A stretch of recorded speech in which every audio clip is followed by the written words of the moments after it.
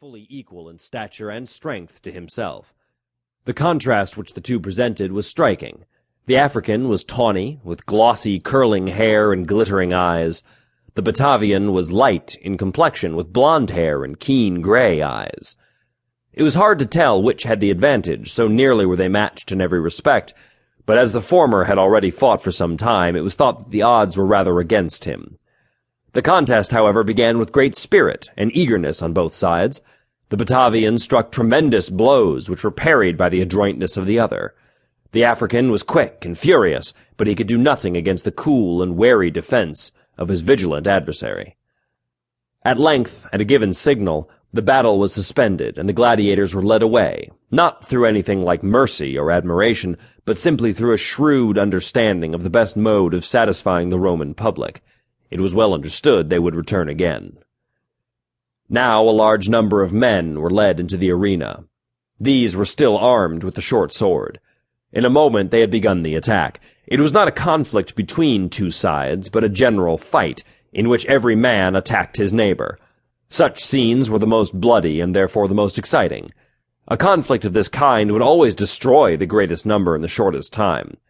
The arena presented a scene of dire confusion. 500 armed men in the prime of life and strength all struggled confusedly together.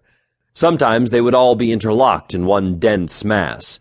At other times they would violently separate into widely scattered individuals with a heap of dead upon the scene of the combat. But these would assail one another again with undiminished fury.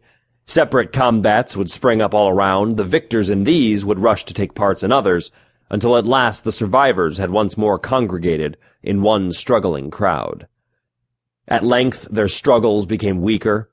Out of 500, but 100 remained, and these were wearied and wounded.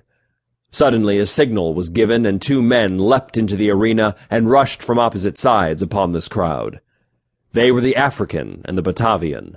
Fresh from their repose, they fell upon the exhausted wretches before them, who had neither the spirit to combine nor the strength to resist. It became a butchery. These 2 giants slaughtered right and left without mercy, until they alone stood upright upon the arena, and the applause of the innumerable throng came down in thunder to their ears. The 2 again attacked each other and attracted the attention of the spectators, while the bodies of the wounded and slain were being removed. The combat was as fierce as before and precisely similar. The African was agile, the Batavian cautious. But finally the former made a desperate thrust. The Batavian parried it and returned a stroke like lightning. The African sprang back and dropped his sword, but he was too late, for the stroke of his foe had pierced his left arm. As he fell, a roar of joy arose from 100,000 human beings. But this was not the end, for even while the conqueror stood over his victim, the attendants sprang forward and drew him away. Yet the Romans knew, and the wounded man knew, that it was not mercy. He was merely to be reserved for a later but certain fate. "The Batavian is a skillful fighter, Marcellus," said one young officer to a companion among the group which has been alluded to. "He is indeed, Lucullus," replied the other. "I do not think that I ever saw a better gladiator. Indeed, both of them were much better than common." "They have a better man than either inside there." "Ah, who is he?" "The gladiator Martyr. I think he is about the best I have ever seen." "I have heard of him. Do you think he will be out today?" "I understood so." The short conversation was interrupted by a loud roar which came from the vivarium, a place where the wild beasts were confined. It was a fierce and terrific roar, such as the most savage beasts give when they are at the extremity of hunger and rage. Soon iron gratings were flung open by men from above, and a tiger stalked forth into the arenas. He was from Africa, whence he had been brought but a few days previously. He had been kept 3 days without food, and his furious rage, which hunger and confinement had heightened to a terrible degree, was awful to behold. Lashing his tail, he walked round the arena, gazing with bloodshot eyes upward at the spectators.